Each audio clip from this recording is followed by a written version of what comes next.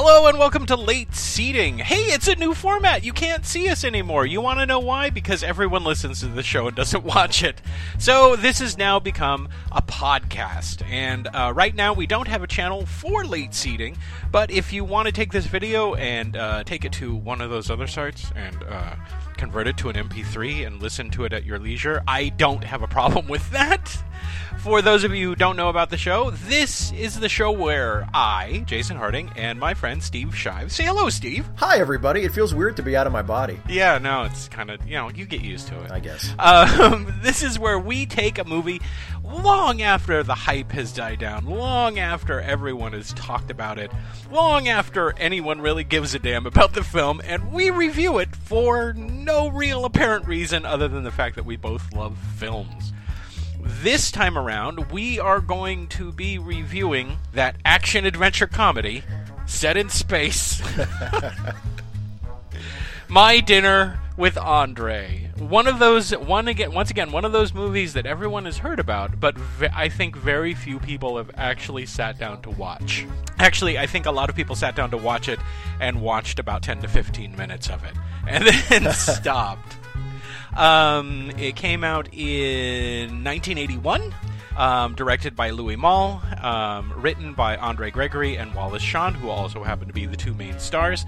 My Dinner with Andre is ostensibly about two people who meet at a fancy restaurant in New York City and have a philosophical discussion for 2 hours. And yes, this is a film discussion between two people as they talk about theater, life, death, etc. And before we dive into the review of this film, spoilers. I need to make sure that everyone understands that we are going to be talking about this film in depth, and we don't really want to edit what we are saying. So this movie is well over 20 years old, and if you haven't seen it yet, pause the podcast, go and watch it, and then come back and you can hear us review it. So, Steve, how do you feel about My Dinner with Andre?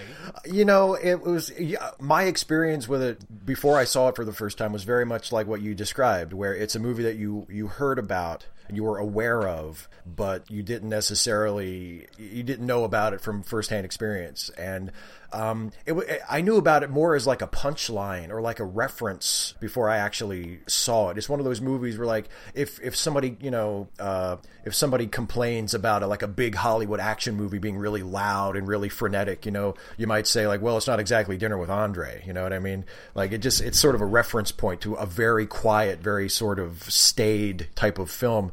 But I really love it, and I watching it in preparation for this, I was struck by how alive these characters are, even though literally all we see of them is sitting at a table having dinner with each other, except for the little shots of Wally at the beginning and at the end, like on his way to and from the restaurant. We just see all we know of them is them at this dinner, sitting at the table, and it's shot in the most simplistic way you could possibly imagine. It's almost entirely just reverse shot, and it's so uncinematic in so many ways.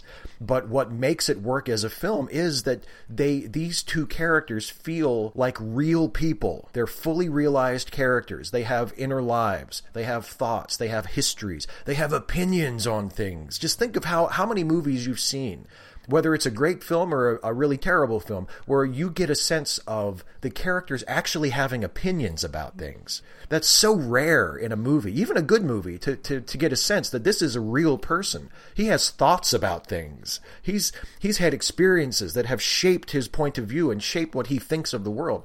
And the two characters in this film, Wally and Andre, are those types of characters. So for all you could criticize the film for being very stagey or being very uncinematic or feeling more like a television show than a film, or there are all kinds of sort of visual criticisms you could make of it. But what really makes it work is that it gives us two characters who are truly, truly real. And that, to me, is what makes the whole thing work.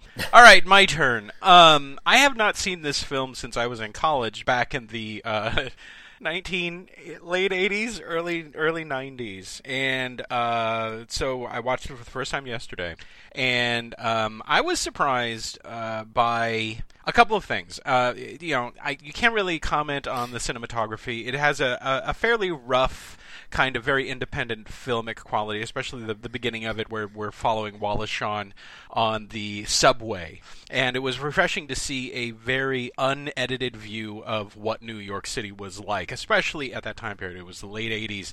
New York was not the nicest place in the world. It had not tried to build itself back up again. So it was very dirty. The subway is completely covered in graffiti inside and out. So that was kind of refreshing, and the cinematography itself is relatively unremarkable. It is shot reverse shot. And what draws people and draws me to this story is, of course, the dialogue.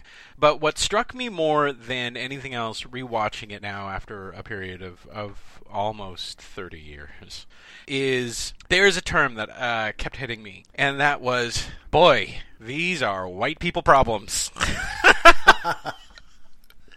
These are the whitest of white people problems I have ever seen, and I'm a white person, but I recognize that the movie itself, and we can get into this later as we discuss back and forth. The first half of the film is Andre Gregory talking about all of this basic ennui and soul searching and going out trying to find himself and find purpose and meaning and all of this other stuff, and going off to some bizarre Scottish place and having hallucinations about seeing giant blue bulls that are weeping flowers in church, while Wallace Shawn is sitting across from him, quietly realizing that this was the conversation that he admits that he was scared about having before he went to go have his dinner with Andre. And I was sitting there getting angry at the Andre character, because and I have to admit, I don't remember feeling this way when I saw it back when I was in my early 20s. I feel this now, that I was reaching a point where I could understand why someone would turn this movie off, because, Jesus Christ, I hate Andre. And if I made this movie, I would have called it I Hate Andre, because Andre is that rich, narcissistic, privileged a-hole who is upset with his life and has the opportunity and means to go out and pay people to abuse him in a forest in order to find himself. And just as I'm reaching the point where I am frustrated with this person, thank God Wallace Shawn steps in and presents his side. When this movie does not take off for me until Wallace Shawn actually steps in, and this stops becoming a series of monologues, which it ostensibly is for the first hour. It's just Andre going on and on about what he's done with his life. When Wallace Shawn finally steps in and goes, for the most part, you're full of shit, that's when the movie takes off for me. That's when I go, okay, thank God there's an alternative view. If Wallace Shawn had stepped in and go, well, that's fascinating, please talk more about it, I would have blown my brain. I probably would have walked away from the film, because I just could not identify with Andre. I recognize Andre. Full disclosure, I have a background in theater. It's what my training is. I am a playwright, so I heavily identify with the Wallace Shawn character, who is portraying a playwright in this film. I've met plenty of Andre Gregorys who will pontificate for hours about bullshit. And that's kind of what my feeling was. But what I'm concentrating on is, I still appreciated the film because it got an emotional reaction out of me. Because it got me involved in a different way. A lot of people want to view this as strictly philosophical. I think that my anger towards the Andre character is just as valid as people praising it for being this huge philosophical thing about a conversation. I appreciate the movie on those terms as well. But I also appreciate the fact that this movie elicited an emotional response out of me, and moreover made me question why I was feeling that way towards Andre, because he is not a jerk, technically. He is not I don't think he's an evil man by any stretch of the imagination.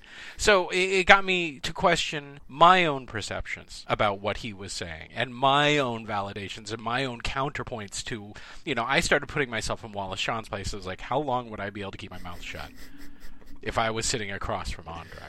So I appreciated the movie, I think, on a different level. And I always, when I was watching it yesterday, I was thinking, well, maybe I won't watch it again for another 20 years, and I'll come back to it when I'm 66, and I will watch the film, and maybe I will have a different appreciation for some of the things they talk about death, and about how the way they end the film with him talking about, you're holding your baby son's hand, and then in a blink of an eye, you're standing next to a full grown man, and maybe I will appreciate Andre's position more as I get older, or maybe if I become rich and find myself lost about how I feel about humanity. But we can get into that more as Steve and I discuss back and forth my dinner with Andre. Hey, Steve. So, as you can tell, I did like the movie. I really, really liked the movie. I really liked the idea that it pulled out of me some introspection, which I always feel is a great thing that a movie can do. And I would like to start off really close. You said the characters seem very real. Mm-hmm.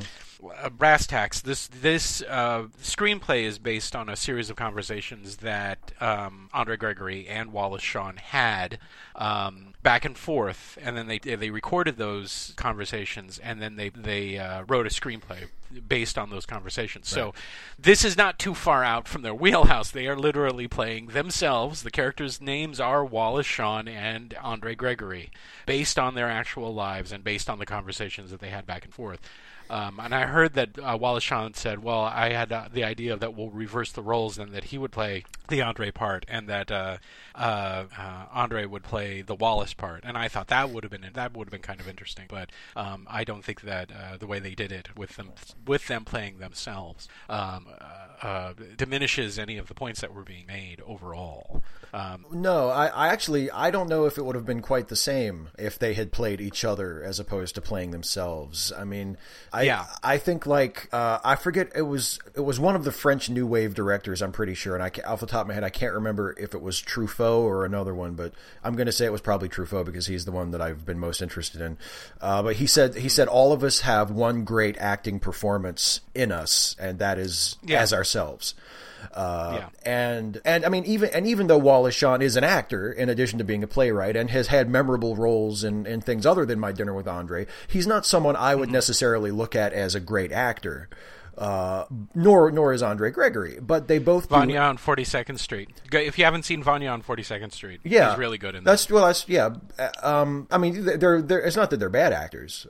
No, not at all. They're excellent actors, but they do so well here, essentially playing themselves. And one of the things about the movie, in addition to the realness of the characters, and by the way, I agree with a lot of what you said about how full of shit Andre is. I mean, and there is sort of that when the movie reaches that turn where Wally kind of lays it on the table, like what is the argument? He says, "Are you trying to say that everyone has to go to Everest in order to have this mind altering experience?" Yeah, which I love that, because not only is he sort of, because he's kind of speaking for me there too, but it feels like it also works with his character, because we've established that he's in kind of an inferior position to Andre. I mean, he's like in the role of the struggling playwright, and he probably doesn't like the idea just for himself that he is incapable of having this most authentic of existences, because he can't just up and go to Europe or go to Tibet or wherever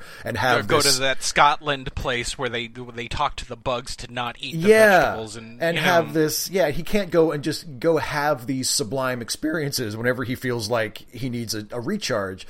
And so there's a lot of sort of self justification and a lot of self righteousness when he does that as well. He's not just saying, "Look, Andre, I mean, it sounds like you're kind of full of shit." He's taking up for himself and saying, "How dare you say that my life can't possibly be fully realized? I mean, because I haven't been to a mountaintop." That's a really condescending thing to say.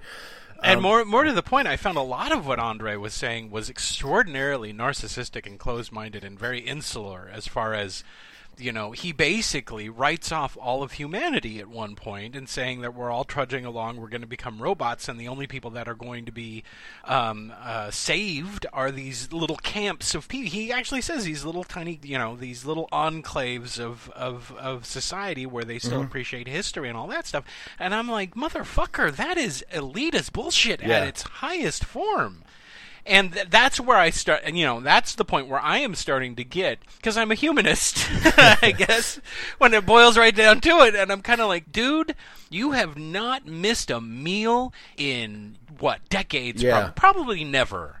And you are one of these artistic types that I can't stand, where you cannot step back and you have no perspective on your place in the world and what you're doing. You obviously think that what you're doing is incredibly important, and you found this, I've been questioning and blah, blah, blah, and while at the same time denigrating people who tell him that he looks good. There is a sequence in the film, and if you caught it, Wallace Shawn does the same thing. When they meet in the restaurant, Wallace Shawn says, "You look great." Yeah.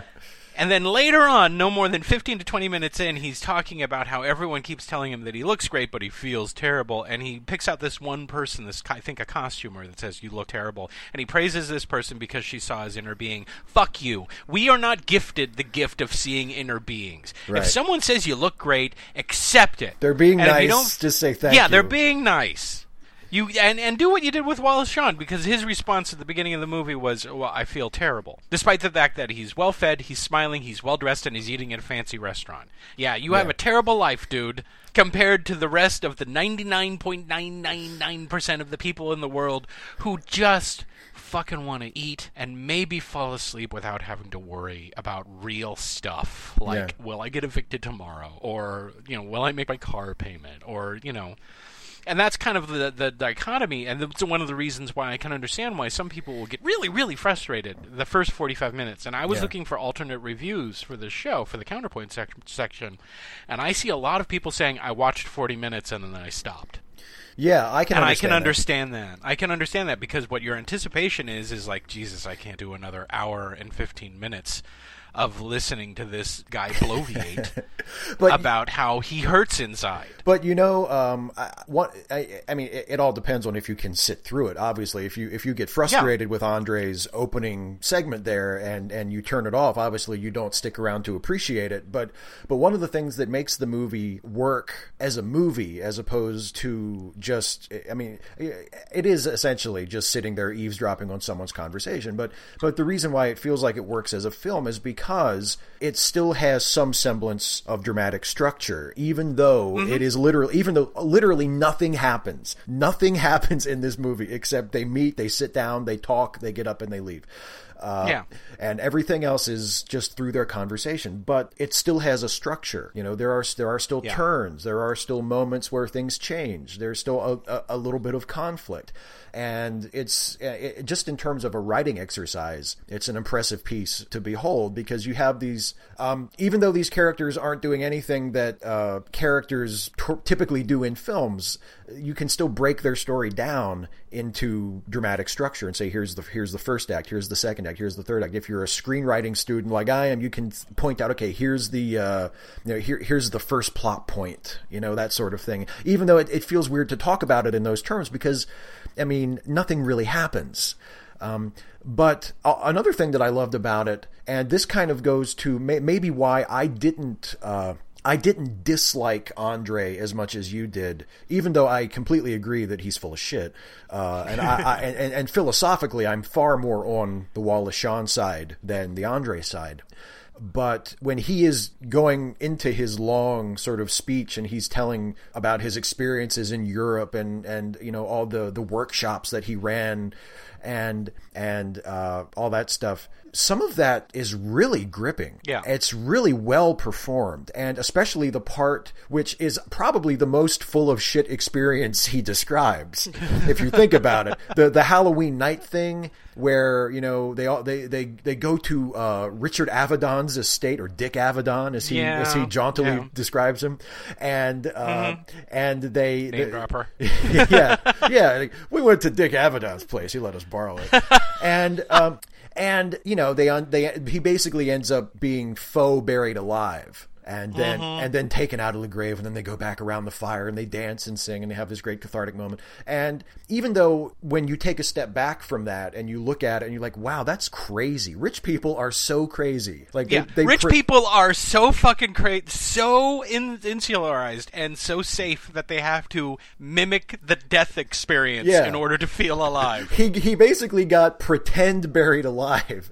And so when you look at it with just a little bit of distance, it's like, oh my God, give me a break. But when he's describing it, when I was watching the film this morning and he's describing that it feels so gripping. And it's so much more intriguing and exciting to hear him tell the story than it would have been if we were watching it. And I feel it was gripping to him. I don't discount his personal experience.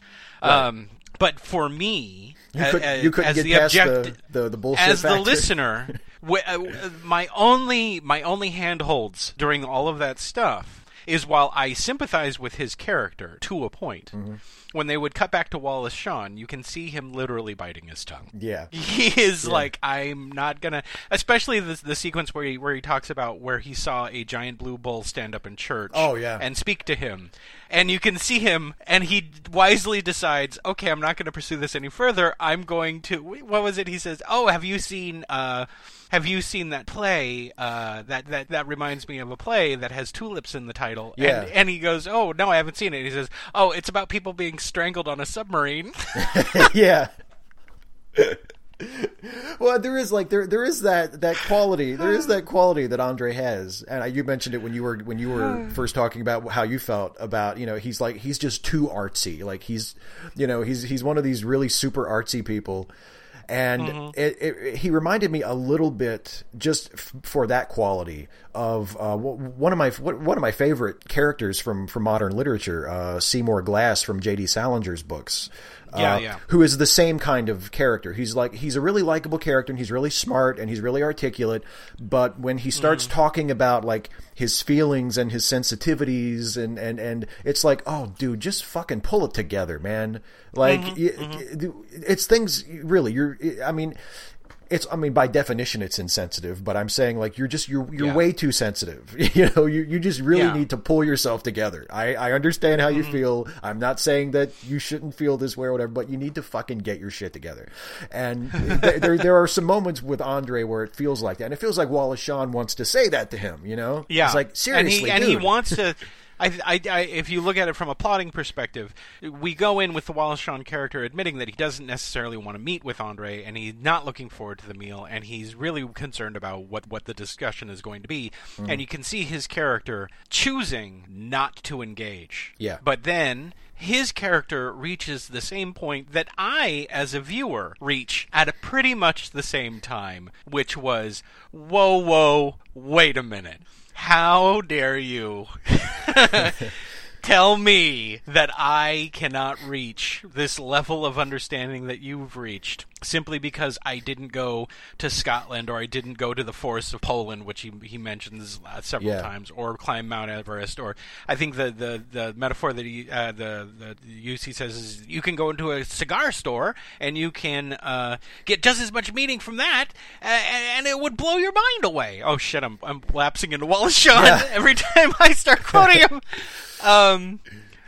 And that's what saves the movie for me, because if it had just been Andre Gregory talking about this stuff and him accepting it for 2 hours, number one, I don't think this movie would be as well remembered, because then it would just seem like a soapbox for this guy's point of view. Yeah. And it's that back and forth that they have from that point on. And because even after that point, Andre concedes to some of his points. They actually have a rational discussion back and forth. And there isn't even a point where Andre actually gets a little upset that he is being contradicted to a certain degree. And he has problems with what's being said. It's my dream of what the comment sections on YouTube videos would be like. Really? If only all those assholes could be Andre, it would be so much. They'd be a little more pretentious, but more civil and agreeable. Or more civil, exactly. Yeah. Well, the moment, my favorite. It's strange to think of it in terms of scenes, but my favorite scene, my favorite moment or sequence in the movie is it's after they've begun their back and forth, but it's closer to the end. It's when Wallace Shawn. It's when he says, "Do you want me to tell you what I really think of all this?" Yeah. And then he goes up on this little rant about how like things are so much better now because of science and because of science and everything else. Yeah. And he says, and how, well, now we know that trees can't turn into animals. Like, we know that can't happen. And that's good. It's a good thing. And then Gregory counters with a common argument that we hear all the time of, well, if all of these meaningless things have no meaning, then how can it be? And he says, well, you take all of those meaningless things and you study them and you observe them and, exactly. and then you put them together. And then he basically describes the scientific method, and he gives it a solid, clear, concise. You can take all of this meaningless, desperate stuff and give it meaning through science. Yeah, it can give you something that you can observe and what he says most importantly, that you can repeat. Right, and when he makes that case, it was important to me as a viewer is that when Wallace Shawn, because Wally is quiet for so much of the movie, or he just does little interjections here and there. When he begins that little speech, he's just as eloquent as Andre has been, because Andre is a very well spoken and an incredibly eloquent character, and for Wally to not only offer a plausible counterpoint, but to make it sound just as good. And even though he's talking about science and reality, but he says it in a way that is just as eloquent and just as poetic as Andre's stuff has been. So you can see like both points of view can be appreciated as something beautiful, and obviously, and if you're on my side of the fence and your side of the fence, we appreciate the scientific viewpoint even more because we don't think it's full of shit. But they can both. But that's also one of the common criticisms of well, you're just a materialist, you're just a naturalist, you don't think anything has any meaning. There's no beauty in your view of the world, and the way that Wallace Shawn describes it shows that that's just absolutely not true. Yeah. That there is a great deal of beauty and poetry in a naturalistic view of the world. You don't have to believe that, as he said, that trees can turn into animals, or that there are or that there are spirits in everything, in order to find the world an incredibly beautiful and beguiling place. Exactly. Okay, so Steve, would you recommend By Dinner with Andre? I would highly recommend it, and I would just say, stick with it. If you find yourself struggling with it after the first half hour or so, just stick with it and see if you like it any better after they get more into conversation. But yeah, I love it. I really like it. It's a terrific movie. I highly recommend it. Yeah, I recommend it too. But I will also say this: it's not for everybody. It really is not for everyone. If the idea of two people having a philosophical conversation for 2 hours does not interest you, I would say try it. You may be surprised that you find it engaging. This is not the type of movie where you sit down and you plan the end. I watched this relaxing, vaping and having a cup of coffee. I watched it and I was fully awake. When I watched it, and I found it just as engaging, just as frustrating, but I think intentionally so. I'm not saying that there is a certain segment of the population that will not get it, but I know that there will be people out there who don't care about what is being discussed, and that's fine. That's, if you don't care about the stuff that you heard us mention, then don't go see it. But if that stuff interests you and you want a film that will leave you, I know for me, questioning my own perceptions of things, because I started thinking to myself, well, why am I invalidating Andre's entire point of view? Why am I so angry at this guy who is approaching things strictly from what he knows, just because he hasn't had the same life experiences that I have had, and doesn't seem to be able to appreciate that not everyone in the world can approach life the way he has approached life when they have a crisis psychologically that he appears to have. And I think that the movie is a jumping off point for you to think about those kinds of things, and it's definitely one of those films where in 1981, where you left the theater and you watch the movie, you turn to your date or your friend or whatever, and you start talking about the things that were in the film that they addressed, not necessarily about the film itself. So yeah. I am going to recommend it, and just remember, if your wheelhouse is things must explode every 2 seconds, and I'm not invalidating that because I am a huge lover of things exploding every 2 seconds as well. But you really don't. When people start talking, you lose interest. You may not want to check it out. But yeah, 2 recommendations for both of us. That's not a surprise. But you know what? There are people out there who don't think the way we do, and probably will not recommend it. Yeah, I know, it's hard to believe. And so now, culled from the reviews on Rotten Tomatoes, I have pulled 2 counterpoint reviews, and they disagree with both Steve and I. And the first one is a little confusing. It's from Daniel C. He gave the movie 4 stars, which would qualify it as a really good film. But then he wrote this: "The movie is boring and long, and though I hate the sort of people in it, My Dinner with Andre has worthwhile ideas to share."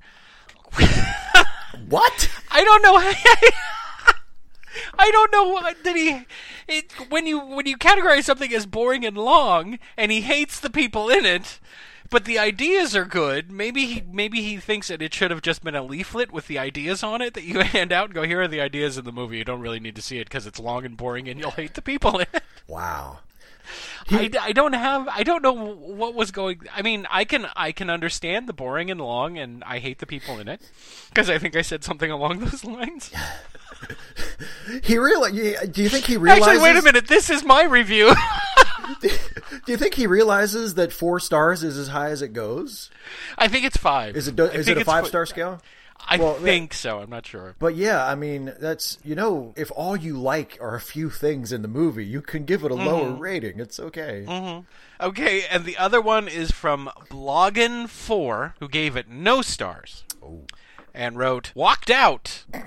Worst movie ever, and I wish I asked for my money back. Stupid." I'm not sure if the stupid part is him criticizing himself for not having asked us for his money back.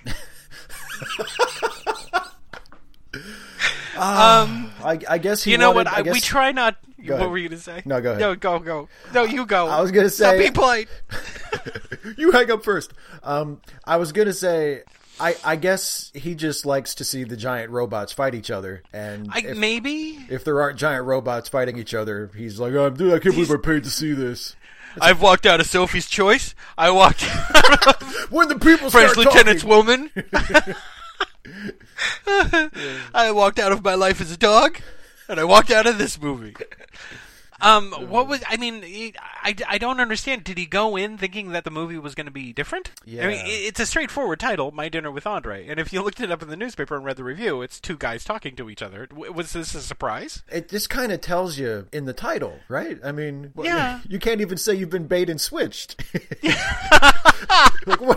It's in the title of the film.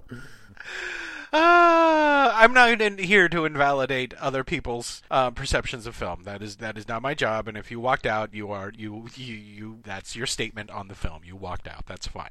But I'm glad you didn't get your money back. You're not. I hope it occurred to you on the.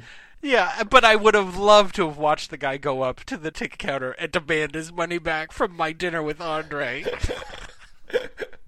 Yeah, so that the girl working the box office could have said, "Are we showing that?" Yeah, that's the other thing.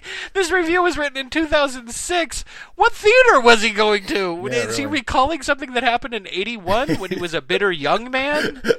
I remember that movie. I walked out, I think, and I didn't get my... I think movies were like $3 back then. I didn't get my $3 back. Is that the one where that guy from The Princess Bride just ate soup while that other guy talked at him? The movie was bullshit.